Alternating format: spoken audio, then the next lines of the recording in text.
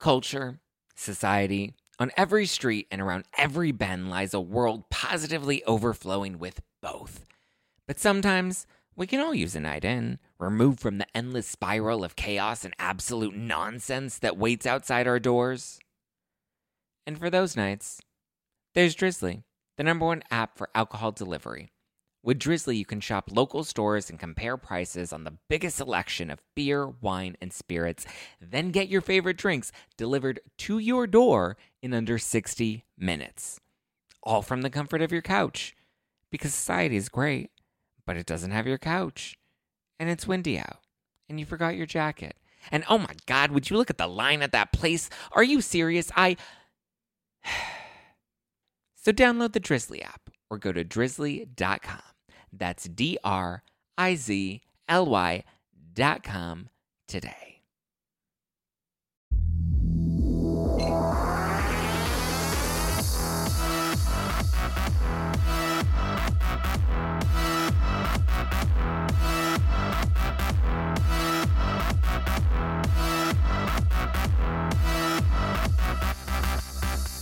You're listening to Hashtag No Filter with Zach Peter. That's me, your naturally platinum blonde pop culture connoisseur. I'm the reality TV junkie, self-improvement addict, and a host with only the hottest tea spilled fresh weekly. For more hot takes, go and give me a follow at Just Plain Zach. I always keep it funny, and I always keep it cute. And if you're like me and you want to stay up to date with the latest reality tea, then go and give us a follow at No Filter with Zach on the Instagram, or you can always join our private Facebook group. The link is in the description below. I hope right now you are sipping on some fizzy Housewives-inspired wine for yourself, packing a punch at 13% alcohol by volume, but less than a gram of sugar. It is my No Filter wine, available at nofilterwine.com. It's perfect for summer. It's in a can. It's compact. You can sneak it into your Uber, throw it into your purse for a pregame, or if you're at home watching reality TV, if you're yelling at the TV and you're yelling at what Erica Jane is saying this week on Beverly Hills, then stock up on some Or What white wine. Head over to nofilterwine.com. I'm so excited because today's guest is an award-winning producer, a TV personality, and a New York Times bestselling author, and a personal favorite of mine. I used to love watching her on Fashion Police and on Joan and Melissa, Joan Knows Best, and now it sounds like Melissa knows best these days. Please welcome author of Lies My Mother Told Me, Tall Tales from a Short Woman, Melissa Rivers. Hi, I love the fact that you're telling us to sneak alcohol into our Ubers. Listen, nobody knows what it is. I was in Nashville a couple of weeks ago, and I had my little cans with me bopping around town, and I'm like, what? It's an energy drink. Nobody knows. It's not but I love the fact that that's one of the selling points. Yeah, it's you can sneak it into your Uber, and nobody's going to know. Because like if you have like an obnoxious White Claw, like everybody knows what that is. Absolutely. I agree. I fully support that marketing campaign. Thank you. How are you? Congrats on the book, by the way. Thank you. I'm good. We're all getting back up to speed in a lot of ways. I'm still sort of having trouble getting dressed again. I know. Putting pants back on again now that we're like people get to see our legs and it's not just the torsos and shoulders anymore. Exactly. I found that extremely challenging when I'm like, oh God, I got to actually put on jeans. God forbid I go a step beyond jeans. That's just traumatizing. How's Cooper? He's in college now, right? He is a junior in college. He's happy. He's 21. I know, which is insane. And he's great. He's doing, I knock on wood behind me. He's, I'm so lucky because he's in a good place. Is he back out on his own? Because I know during quarantine he was staying with you. Yes, he is back. He's living, up at school, and he's home for the summer, which I can't complain about. I've actually gotten to see the back of his head in passing a few times because, he's on the move, but he's great. But he's loving living at school, and he's, it made me really sad because that whole group of kids from the seniors to when he was a freshman and had to come home, and then the incoming freshmen, I feel like they're getting gypped on their college experience. Yeah. And it's such a great time. And I had so much fun that at least they're kind of getting part of it now. So that makes me really happy. Yes. And I mean, he seems to be doing well. I mean, being 21, is he out, partying, drinking, kind of living life, living, those wonder years? He is. It's now they're back out and they can have fun, and all of his buddies are pretty much home for the summer. So they've been running around and they all have jobs this summer. So, they come in really late. You hear them getting up early to go to work, and you're like, wow, welcome to the rest of your life. It's so funny seeing the Instagram photos of him now on like your account, because I remember watching Joan Knows Best with my grandmother, who is like my mother. She suddenly passed away last year, very unexpectedly. So I'm fresh. Thank you. I'm fresher into that grieving process. But I remember we used to watch that show, and she would always call me her little Cooper because, we would watch it. We just had such like a close bond. But it's funny seeing him. I still see him as that little kid that we saw growing up on the show. I know people are always like, he's how old? I'm like, tell me about it. People freak out when they figure out, when I'm like, yeah, he's 21. He's an adult. I will never treat him like an adult because he'll always be my baby. Yes. But he's making his own way. What does he think of lies my mother told me? Are there a lot of lies that you tell him currently? Of course. I'm a parent. All parents lie. All parents lie all the time. Yeah. He was laughing at the book. He really liked the dedication, which was to Cooper, I'm sorry. And he has great humor. Yeah. And we both have a very silly sense of humor. And my mother had a very silly sense of humor. So, he gets to giggling and we get to laughing, and he's really enjoyed it. He's in, the bits and pieces he's read, he's enjoyed, but he's not going to read his mom's book. Come on. I didn't read my mother's, he's not going to read mine. And first I'm like, oh my God, now I know how my mom felt so bad that I didn't read her book. And then I'm like, he's not going to read my, it's just, when it's your parent, it's like, Yeah. So the book is all satire, right? It's really just, not even necessarily memories. I know in other interviews, you're like, the only ounce of truth to it is that Thanksgiving happened. But most of it, it's all just stories that you've created in memory of your mother.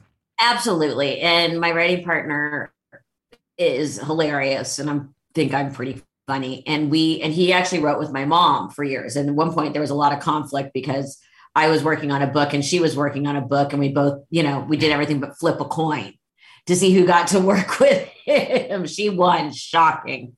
So he knows her voice as well as I do. So it was really fun. We're like, let's see how far we can push this. And what made you want to tackle like a nonfiction type of satire? Like that's not like a common genre. No, it started out, everybody was asking me, what would your mom be doing? Or what would your mom be saying through, COVID and all the craziness and everything that went on and is still going on in the world. So it started out as an article of what would Joan say? Okay. So we get through that and I'm like, there's something more here. So then we decided, let's rewrite the history of the world according to my mother. And then we got stuck. We got there were certain roadblocks that we got stuck on because we were trying, everyone's like, you were what? We're like, yeah, we've got Napoleon on Elba and there's no Starbucks. And we got really stuck right there. Yeah. And then we realized we're making up all these crazy stories. It's lies. It's all lies. So that's when we came up with Lies My Mother Told Me, and did a pivot to change some of the, to write in different topics and about different things. And there you are, the question is, everyone's like, is there going to be number 2? I'm like, possibly. Yeah. Possibly. More Lies My Mother Told Me. I have to say, it was a very fun read. And there were I would say a perfect for summer type of reading by the pool, because you can just sit and enjoy and laugh. And the stakes aren't high because it's all satire at the end of the day. 100%. And that was what the book I wanted to write was easy, fun, doesn't make your brain work too hard.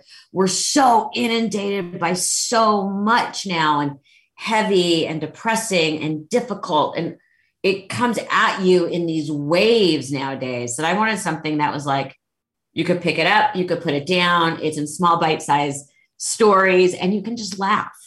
It doesn't take a big, your brain doesn't cramp while trying to read it. Yeah, your brain doesn't cramp. It doesn't pull like hard on the heartstrings because it's a feel-good book, and you just laugh your way through it. It is. It's I set out to write something funny. Yeah. And it is very funny. And it's funny, that I was not writing the great American novel. Now, I know you did write another book right after your mother's passing. It was the Book of Joan, right? Yes. And so this book, did this kind of help your grieving process, or do you feel like you kind of processed most of it in writing that first book, and this was kind of just a reflection in memory? Yes. Book of Joan it was still fun, but there were definitely deeper emotional moments in it. Yeah. And that, I'm not going to say it was cathartic, but it did get me over a hump. Yeah. It did help me. It just saved me in a lot of ways because of the writing and getting it all out. Yeah. This one was straight up silly. This one, there was nothing cathartic other than laughing. Yeah. And, my family we've been the darkest of humor. Yeah. So for me, this one was, it wasn't that it was easy to write, because it wasn't, but the goal was just to have fun. And that's the best way to honor anybody's memory. I'm sure, like with your grandmother, it sounds like you guys were very close. You probably laughed a lot. That's the best way to honor their legacy. No, even when I had to give her eulogy, I had to let people know. It's like I needed to make sure that my roots were fresh for today, or else she would have killed me and taken me down with her. Exactly. And I don't think people expected my eulogy to be funny, but her humor and our humor together was just something that bonded. Melissa, we would do some crazy shit. Like I remember one time she's like, put a blindfold on me and tie me up in the kitchen, and we're gonna text it to your aunts and just put no caption. Just send them the photo of me tied up in the kitchen and just see what they respond. And so I'm like, okay. And so we're doing this.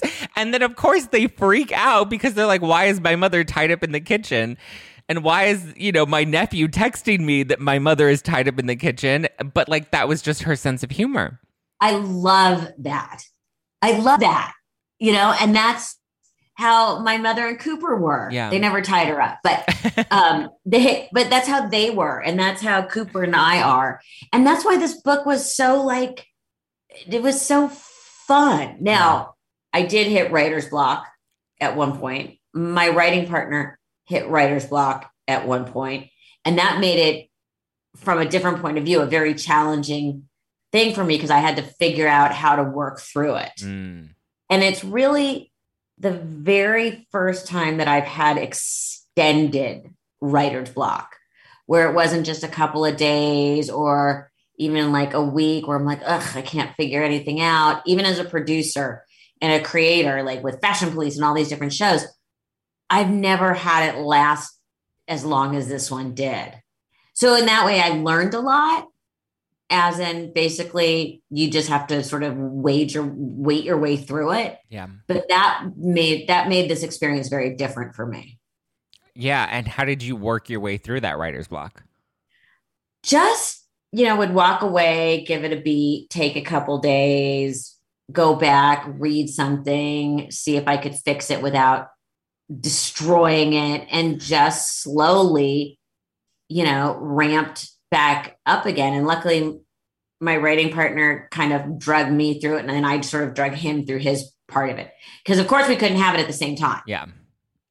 I like that though, because I think that there's just this mentality now of when things get hard or you reach obstacles, then you just kind of wash your hands and walk away from it and don't pick it back up again. But that consistency and that continuing to try to push through it is what ultimately gets you on the other side. I'm so lucky that in my early 20s, I had a boss that would always kind of keep pushing me, and I would turn, in projects, and she'd be like, it's not quite there yet. And so I would have to kind of rework it. And I think we need that consistency, because the consistency is what it breeds the success at the end of the day. I agree 100%. You have to continuously move forward. And you see a lot of people, as soon as it gets hard, it's like, it's too difficult. And I don't need to do this. And I'm being, whatever. I need to go to a safe space. And like, no, like work. Yeah. Work. If you want something great, you have to work for it in order to get it. And then it's worth so much more. Like, I don't love the sense of entitlement. To me, it's like you shouldn't expect things. You should be willing to put in the hustle. And then when you get it, it just means so much more because you know you earned it. Yeah, and I know when I first started working, and even during internships I had and my very first jobs that I had, nobody cared. No. Nobody cared if I was having a bad day. Nobody cared if my boyfriend broke up with me. Nobody cared if my feelings got hurt. Yeah. Nobody cared. You had to just do your job, put your head down, and keep going. Yeah. And I think what we're going to see of this, and I hate picking on millennials, but I think what we're going to see, not just with sort of the late, would they be the late millennials that are sort of borderline Gen Z, which my son is, the ones that have that work ethic and understand that you just have to put your head down and go and not be like, oh, that's upsetting, are the ones that are going to be the leaders. Yeah, I agree. Because it's weird, because then you also have these weird messages of like, oh, well, hustle culture is toxic and and wanting to have more of a self-care. And like, listen, balance I think is great, but it's like there needs to be a little hustle before you can get to the point where you're balanced. You need to put in the work and the grit, and then you get to a place, because you also have all these gurus on Instagram that are like, oh my God, burnout is so hard. And like, yes, that's very real, but it's like, but the place that they're in now is because they spent so many years working to the point where they have this Instagram following where they can preach to people about balance, but they forget hard work gets you to find and balance is bullshit. Balance is not real. No, do you know who Jeffrey Katzenberg is? Yes. Okay. There's a great Jeffrey Katzenberg line where he said, if you don't come into work on Saturday, don't bother coming in on Sunday. Yeah. You know what I mean? Yeah. And that's the world I started working in. Yeah. And that was the truth. And that's what got you the success that you have today. But, and as for balance, but you learn how to create balance when you have to hustle that hard. Yeah. It's on you not to complain about not having balance. It's up to you to create your own balance, whether that be, my mother worked 24/7. Yes. And she loved to paint. Yeah. She was very artistic and loved to paint. And so at the end of the day, even if it was really late at night and she'd come home from a show and was still wound up, she would sit and paint for half an hour. Yeah. And I think people think balance is going to the spa for the weekend and like taking off and decompressing. It's the small moments. Like for me, balance is like, okay, it's been a hectic day. I'm going to go for a 5-minute walk and grab a coffee and just know that I have the 5 minutes to go for the walk and get some fresh air and maybe drink a little water. That is balance. It doesn't need to be these grand gestures of self-care. Not that those aren't important too. No, they're very important. But if it's setting your alarm half an hour earlier and getting up and doing yoga or jumping on your bike or meditating. Yeah. It's up to you to find the time. And it's also about putting in the effort to make the time. Like for me, I wake up at 5:30 and I need to make sure that I do 30 minutes of meditation and then I go downstairs and work out for a minimum of like 45 minutes because that gets my day right. But I need to wake up at 5:30 in order to fit that into a full day. Exactly. And I think that is lost. Yeah. That you don't automatically deserve balance. Right. You have to create balance that works within the parameters of your life. Right. And a lot of the stuff I'm doing, there's so many, amazing people, but there's always the one or two that age group that just blow it for everyone. Yeah. Because, and in our business, and I'm putting you in the same genre as entertainment with me, you don't get to check out. No. You don't get to be like, I'm going to disconnect. Yeah. Yes, you can disconnect for a weekend. I went away for a couple days with some friends I needed a break. I hadn't, because I was on the book tour. So I left on a Saturday. I came home on a Wednesday. Well, guess what I did Monday and Tuesday? Even though I was on a mini vacation, I sat by the pool and worked. Yeah. And that didn't mean I was grinding. It meant that I was still checking emails, dealing with things that need to be done. Because when I got home on Wednesday, I had to hit the ground running. Right.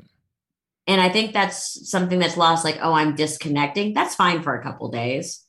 But then be prepared when you get home to have 170,000 emails. Right. And then you can't complain about it. Right. Right. I'm curious what your grieving process is like today, because it's been, what, has it been 7 years now? It'll be 8 years in September. 8 years in September. What is that? I mean, I'm still fresh into it. It's only been just a little over 1 year for me, but you know, because one of the things that I remember people always telling me at the beginning was, it doesn't get easier, you just get stronger. And I don't agree with that now being in it, because I do think it does get easier because you become stronger. Yes. And I also think it becomes different. Different. Yes. It doesn't necessarily get easier. It becomes different. For example, and I hate to say this to you, I found the first year easier than the second year. The first year, you're kind of in this weird, ethereal limbo. Yeah. For me, the second year became real. The first Thanksgiving, you're in such space and whatever, and you're so prepared for it that it's going to be awful that you kind of float through it. Yeah. The second year for me, it became real. And that was when the actual healing started. And it goes to bittersweet. I can see that, because I feel like the first year, especially when it came to the holidays, her and I would put the holidays together every year. Like, we would decorate the table. We would make sure all the stockings were stuffed for all the kids. So I kind of had to take that on. And I tried so hard to take that on to make sure the holidays felt as normal as possible for the family. And I think that was my way of processing it, because I had the goal in mind and I had the objective. And so I focused on that. Whereas this year, there have been a lot more of the smaller moments that I find myself getting caught up and, you know, crying over, being like, it's those small little moments of like, this thing just happened today. Or like you coming on the pod. I would have loved to have been like, Graham, guess who's coming on the podcast today? You know, and it's those little moments that I think are catching me, you know, unexpectedly. Yeah, it catches you off guard, and it will catch you off guard for the rest of your life. But I mean, for me, and I lost my father before I lost my mother. Yes. So for me, it was time. I mean, the truth is, it just takes time, and everybody's grieving process is different. And do not let anyone tell you how to grieve. Yeah. But I always say to people, don't get stuck in it. I always say with my mom, like, the greatest way to honor her legacy is to keep going. Yeah. Your grandmother wouldn't want your life to stop. No. She would be like, oh, enough already. Get up and get going. And then what I also found was, like you were saying about Thanksgiving and Christmas, it's really important to keep those traditions, because that keeps the person relevant. Yeah. And Cooper very much, you know, Thanksgiving was our big holiday, and Cooper, you know, always like, you know, he could identify like, and those were grandma's this, and that was always on the table. And one year I forgot to put a specific thing on the table, and he's like, where is it? And you realize it's gotten into his, and that's wonderful. And that's another way to honor them. But you also have to keep it moving forward. Right. So I don't do exactly what we did at my mom's. We do my version of it. Right. And I think that, again, for me, it's about the worst thing I could possibly do is just sit still and sit in a puddle and not be able to move forward. That would horrify her. Yeah. Do you think that, you know, obviously I know you always get asked about like cancel culture and would your mom be able to survive in cancel culture today? But do you think that she would have retreated a little bit from Hollywood or from, you know, being so out there with her opinions and kind of just like maybe move more into like a more quiet, retired life? Or do you think that fire would have just kept burning strong in her? No, she never was going to retire. She was never going to retire. And she loved staying relevant. Yeah. And if, you know, she was always on the cutting edge. I think she would have remained unapologetic. And I know exactly how she would have changed her act to make it work, which was she would come on stage most likely and say, okay, so I'm not allowed to tell this joke and then tell the joke. And I'm not allowed to talk about that and then talk about that. You know, and I think she would have done it that way. I also like to think that she sort of would have been given, you know, grandfathered in and given a little bit of a pass like Dave Chappelle. Yeah. I feel like Ricky Gervais has kind of gotten a pass, but I think he has done it in a way that like he's just very unapologetic. Yes. And making fun of people who are getting up in arms. Yeah. And walking that line of not being like, you're stupid, but just saying, oh, come on. Yeah. This is comedy. Right. And I'm pretty sure my mother would have done the same thing. But I was like, how would she have done her act? I'm like, just like this. I'm not allowed to say this anymore. And I'm not allowed to say that anymore and still continue right on with her jokes. Right. And admit that she's not allowed to say those things anymore. She's not allowed, but nobody's going to give her permission or not give her permission. No. You know, oh, I'm not supposed to say this. And then say it. Do you think there would ever be a follow-up? Because I loved her documentary, A Piece of Work. Do you think there would ever be some sort of like follow-up on those later years of her life? You mean using like archival footage? Yeah, I wouldn't be surprised. I think it's out there. You know, I think as we approach the 10-year mark and also like what it would have been like her 90th birthday, those projects will probably start to pop up a little bit. But, you know, she so lived in the present. Yeah. That it would be hard. I think, I mean, we would all just be good, but I think she lived so much in the present. I don't know I suppose it would still resonate. Now you've given me an idea. You can see the wheels turning, can't you? Yeah. Yeah. So do you think Fashion Police would have had a life today, considering, I mean, because I feel like red carpet world is just kind of boring now. I mean, it's not really what it used to be, where it was a lot more fun and everybody was kind of in on the game that we were all playing in it, right? Yeah, but I think that stopped many years ago, you know, and it got very boring and very safe and very controlled. I'd like to think it would come back. Could we bring back Fashion Police? No. Yeah. No. There's no way. We're still in too sensitive and too jumpy and quick to jump on people. Maybe in another year or two, that would be great. Yeah. The red carpets, I don't know. You know, I think we had a place in society and in our world that everyone's a little bit sick of the entertainment industry and their self-congratulatory behavior. So I think if we cut it way back to just the really handful of big ones, then I think it does have a fighting chance. Otherwise, I think it's pretty much on life support. I think comedy is what saved that self-congratulatory sort of, you know, fatigue. We're in that fatigue now, but I think it's because we lost the funny red carpets. We lost the Fashion Police that humanized the celebrities. Like, they got to get chopped down, but it's only because we're building them up. They're building themselves up in front of us in that world that, like, we needed to kind of throw a few punches to kind of, you know, balance it out. But also everybody also needs to lighten up. Yeah.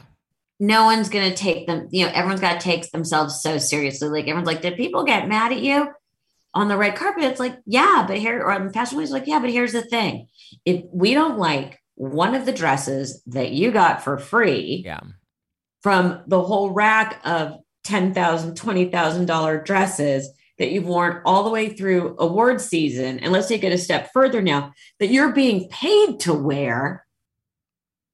Really? And you're making $20 million a year and you are upset that we don't like one dress. Yeah. It's putting a little too much emphasis on the wrong things. Yeah. And there were no shots at them personally. It was the dress. It was so superficial that it wasn't. It's so superficial. Yeah, it wasn't deep. I saw Kelly Osbourne just announced her pregnancy, and I saw that you commented. My little cowbell. How are you guys doing? Are you still in touch? Oh, yeah. I was texting her immediately. I can't wait. I think she's going to I think this is like one of the best things that could ever happen for her. And that child will be loved beyond all recognition. Just look at how she pampers her dogs. Can you imagine when she's going to have a child? Do you think the baby will be born with purple hair? If Kelly has anything to do with it, the hairdresser will be on standby. But I mean, you can see I'm so happy for her. And I text her, I'm like, I'm a really good godparent. And she texted me, she says, I've already thought about that. I love it. Who else from Fashion Police are you still in touch with? Margaret Cho. I just saw her in Fire Island, the new Netflix movie. That was great. I'm still in touch with Margaret. And a lot of the staff. A lot of the staff. But that's, you're not right. I like stuff on everyone's Instagrams. Yeah. You're not regularly texting Kathy Griffin. You're funny. No. I saw that Chelsea Handler just, I guess she was like paying tribute to your mom in the new Netflix is a Joke comedy special. I know back in the day they kind of had, a little tiff. Has that ice melted? And have you been in touch with Chelsea? And did you know about the Netflix is a Joke special tribute? I was supposed to be at the Netflix is a Joke tribute, but I did what I thought the decision I thought my mother would understand and would tell me to make, which is I went to go watch Cooper in a playoff game. Uh-huh. So that's where I was. I did not know they were using Chelsea, and I was absolutely moved to tears when I heard what she said. Yeah. We've been trying to get in touch. We've been missing each other. She's on tour. I've been on my book tour, and we'll see. She's supposed to do my podcast. So hopefully in the next week or so, that'll come out. And I always find it fascinating when people grow up. Yeah. Including myself. Yeah. Because I think probably even 5 years ago, 3 years ago, 2 years ago, I would have said a little too little, a little too late. Yeah. But what she said was so lovely and so heartfelt and so not self-aware, but so there was that she really saw herself in a way most people can't, and owned it. She's grown a lot these past couple years. Yeah, as have I. Because I said, 2 years ago, I would have been like, a little too little, a little too late. And where were you when she was alive? And and you blah, blah, blah, blah, blah. And instead it moved me to tears. And I thought, wow, am I impressed with her? Wow, I wish that was one of the moments where I wished my mother was alive. She was really sweet and endearing towards Joan, and I think it was nice to see them because I used to do stand-up before I got into podcasting, but I remember looking up to both your mother and to Chelsea, and I loved them both. I've always been somebody that's been very inspired and motivated by strong women. I guess it's because the women in my life, like my grandmother, were all just very strong that I always saw them as the superior sex. Because we are. Yes, you are. And I will not even try to debate that. Men are the worst. I'm tired of dating them. I think I'm going to become a lesbian soon. Or as a friend of mine says, never forget, men are basic. Yes, men are very basic, which is why I'm very proud to have been raised by some really strong women and have, a lot of their traits instilled in me. But no, I think it was great. I didn't love their beef back in the day, and I like that, she came out and the things she said were very sweet. Yeah, and what makes me a little bit sad is they probably would have really liked each other. Yeah. And I think, for a lot of these female these comics, my mother understood what it was like to be a woman on the road. She understood what much of a toll that takes on relationships. She understood all these things because she lived it well before they did. And she's the one that made it okay for them to do that. Right. And there's stuff about being a woman, a comic on the road as a woman when all the guys are hanging out and you're still going back to your hotel room alone. Yeah. And it's hard and it's lonely.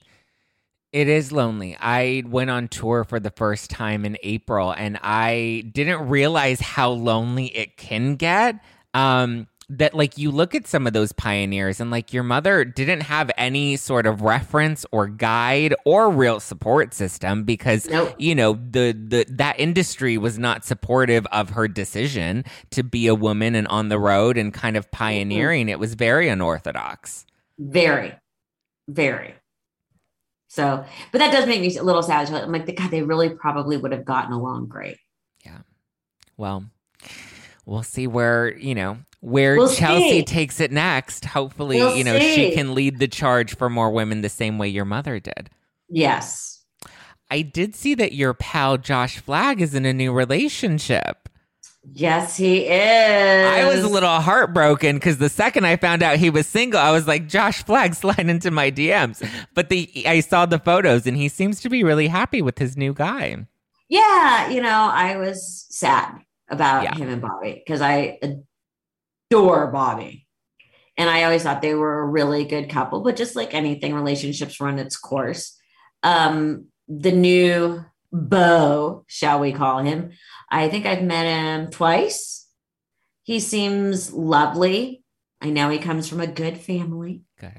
And when it's your friend, you just hope that everyone's happy. Right. Have you considered getting back into the dating game? I know you've talked about wanting to adopt a child. That's something that's been up for consideration. Are you kind of like, what's the next chapter in your life? Obviously, career's thriving. Cooper's getting older. What are you looking at in terms of like that family life? I've gone out on multiple dates with the same person. So that's new and different. Okay. So we've been seeing each other probably about 2 months. Okay. But still in a very embryonic stage. Okay. I have a life. I've been on the road with my book. Yeah. He has his own life, but it's mostly been hard because of my schedule. But he's been, it's kind of cool when someone is an adult and isn't going to play a game. And because I've been on the road, he's been like, you give me your schedule and I will make sure on those days when you're home, because like I said, I've been on the road, that I make myself available. Yeah. And that was sort of refreshing for me. What dating advice do you have for people that do have the career, that do, like for me, career is like my top priority and my family. Like those are my priorities. And that's why I've been single. Because it's like, I need somebody that's going to understand that and be willing to, fit in that life rather than, me or him trying to buckle to make something work that's just not compatible for either of us. Right. I mean, there is something to be said for, again, balance and about not trying to shoehorn yourself into someone else's life or shoehorn someone into your life. But obviously everyone has a little bit of give and take. And asking me for relationship advice is not smart. I am generally terrible at it. But I've actually learned quite a bit in the last 2 months, which has been interesting. So the only advice I think I could give is make the effort if you want to see someone, even though we all have crazy schedules, but don't put yourself in a situation where someone else isn't going to make the effort back. So that's, with this guy, it's like, there's been times where I've come off the road and I'm so tired and I've been working all day and all I want to do is crawl into bed, but I'm only home for 2 days this week. He's like, I'd like to see you at least for one of them. And I'm like, okay, I can get through a dinner. Yeah. I can get through whatever because he's making the effort right to work on my schedule time. And that's so what it takes. As you want to be, oh God, I just want to get into bed. You're like, no, I got a couple more hours in me. Right. And so far, so good. We'll see. How do you like being in the podcast game? You have your new show, Melissa Rivers Group Text. Yes, I love that. Very different from TV. Yes. It's been on I've been doing it for about 1.5 years now, 2 years. And, it's been sort of on and off since COVID. I love it. It's really fun. Yeah. It's really fun. And I feel like people are a little bit looser. Mm-hmm. And I think that's what makes it so fun. So now dipping into the podcast world and coming from a background in television, and now we have streaming that's becoming a lot more popular. Like, where do you see the entertainment industry moving? Like, how do these worlds of digital and traditional kind of merge? Well, the nice thing is if one of us could figure that out, we should probably put some money in the stock market. Yeah. If we could it reminds me of when the rise of cable. And nobody quite knew what was going to happen. And then, the rise of the streamers, it was back to being that kind of wild, wild west. Now, I think we're going through a seismic shift again with movies going back to being in theaters. Yeah. And I think for the most part, it's going to be great for the TV business. And I think streamers are going to take a hit. But then I think we're going to, the ones that have figured out how to put these, to binge these things, or that they'll put out 2 episodes at a time. I think that's going to be the new model. Because you want people to come back week after week. Yeah. But you also no one wants to have something drugged out 1 episode at a time anymore. Right. And you want to see at least 2 at a time. Yeah. And I think that's going to be part of the new model. Your guess is as good as mine. Right. But the thing is, I do think there's always going to be a place for content that's more than 2 minutes. Right. People are always going to want a little bit more. Yeah. Don't you think? What do you think? No, I agree. I mean, it's interesting. There's one reality star. I don't know how familiar you are with like Bethany Frankel, but she had a deal with MGM, and then she produced a show with them, and then that kind of I was reading her new book recently, and she talks about how she pulled out of that deal because she wanted to focus on podcasting full time. And I thought that was just such an interesting move, and I don't know if I necessarily believe that, because as somebody that is in podcast, like the goal is to kind of keep it moving and get into like some of the more traditional, like either streaming or film or television. Well, she had a talk show at one point, right, that did not survive, and so she had another show with MGM. She recently had it was like an apprentice style show. It was called The Big Shot with Bethany, and was on HBO Max. Yes. Some shows work, some shows don't. And she obviously went with her gut. Yeah. I just thought it was an interesting move to leave television to focus solely on podcasting, whereas I think there's a bit of a merger that we can have there. I think people like the on-demand feature. I think they like having content accessible when they want it at their time without having to wait for every Thursday night at 8:30, they have to wait for that one show. I think they like the accessibility. So I see that kind of moving a little more, but I agree with you. I think the once a week model is done. Maybe it's like twice a week or just something to kind of give people something to look forward to. Right. Or like I said, do drop 2 episodes a week. Yeah. So at least, it's also that way it's easier to catch up and stay up with your friends. Right. Because, no one wants to watch 1 episode a week anymore. No. We've done it for so long that at this point, I think now that you have all the binging, people want to mix things up. Yeah, I agree. And I think, people still like saying, oh my God, did you see that episode? What episode are you on? Yeah. But I don't think we're ever going to go back to the once a week model. No. Thank you so much, Melissa, for playing Fashion Police with me and chatting with me. Your new book, available now, Lies My Mother Told Me. Everyone needs to check it out. It's a perfect summer read by the pool. Maybe have some no-filter wine there, sip some wine, read through it. It's a really funny read. Just make sure you prepare anybody around you for LOLs, loud laughs out loud. Thank you so much. Thanks, Melissa. I really appreciate it. I hope people go and buy this book all summer long and listen to your podcast, Melissa Rivers Group Text. Anything else you've got going on at the moment that you want to push? No, but your roots don't look as bad as you think they do. It's not, to me, it's all, there's so much hair back here. I love a rooty look, but to me, it's all the hair that needs to get chopped off. I hear you. But I'm ready to bleach my soul this Wednesday. I'll be there for 7 to 8 hours getting it bleached. The things that we do for beauty.